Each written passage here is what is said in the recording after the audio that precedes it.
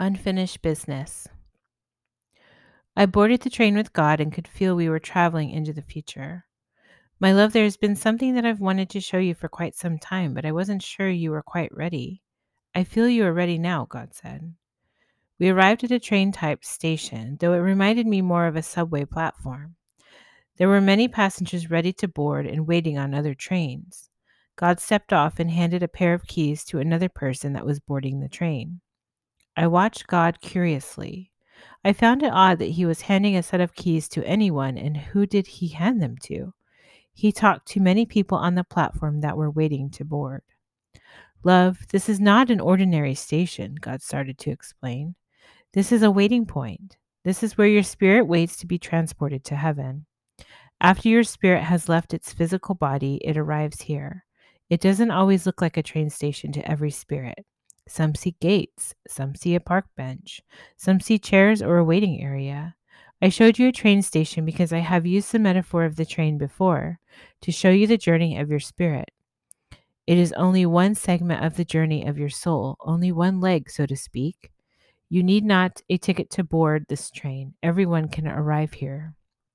Once here, some choose not to continue to heaven.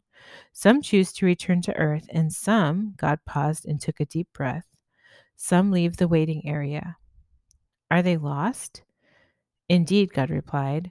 We have been working on guiding them, but we have been seeing an increasing amount over time. Why do the spirits have to wait? I asked.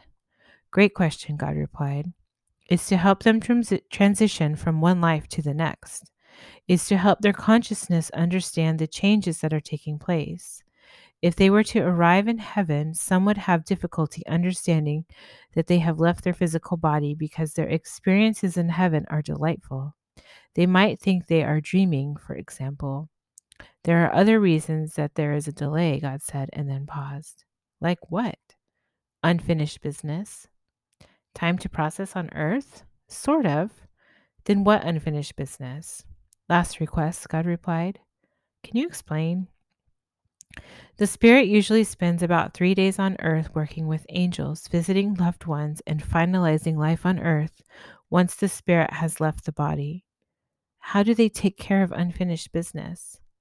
There is a specialized group of angels that help. You've shown me that not all is finished. There is still healing work that is done in heaven. Correct. What if they don't get on a train? We work with them to help lead them home, but it is a choice they must make. Some don't need the train system. They enter through the front doors. God showed me the image of my brother walking up a white set of stairs guided by angels that I was shown several weeks ago. Are there many spirits lost? Yes, God answered matter-of-factly. Is that impacting our current life on earth? Not necessarily, God replied. Life after death. Why should we care now? Why should you care at all? Soul implications? Indeed. Can you go to heaven without believing in heaven? Of course. Not believing in God? You know this answer. Is there a reason you wouldn't be allowed in heaven? All are welcome, but as you just answered the beautiful young girl, not all are placed together. I would never make her spend any time in heaven with her murderer unless she was ready to forgive, or if there were another special reason. You are not all placed with all family at all times. You are still on a learning journey, a healing and growth journey, even beyond your physical life on earth. What is life like in heaven? Contentment, peace, love, harmony. God's voice trailed off as he continued to speak words similar to the four I heard, and he began walking away from me. He walked through the station and through an invisible wall that was only visible as the energy rippled outward as his energy moved through it. I followed quickly behind him so that I could keep up. We walked back into the kingdom of heaven, standing in front of the little white desk from the viewpoint of the spirits waiting to speak with me. I watched from God's vantage point as the young lady timidly walked up to my desk, and I watched as I greeted her with love. I started to get emotional and began to cry, feeling God's emotions. Most of the spirits that I send to you, my love, haven't experienced the type of unconditional love that you grace them with.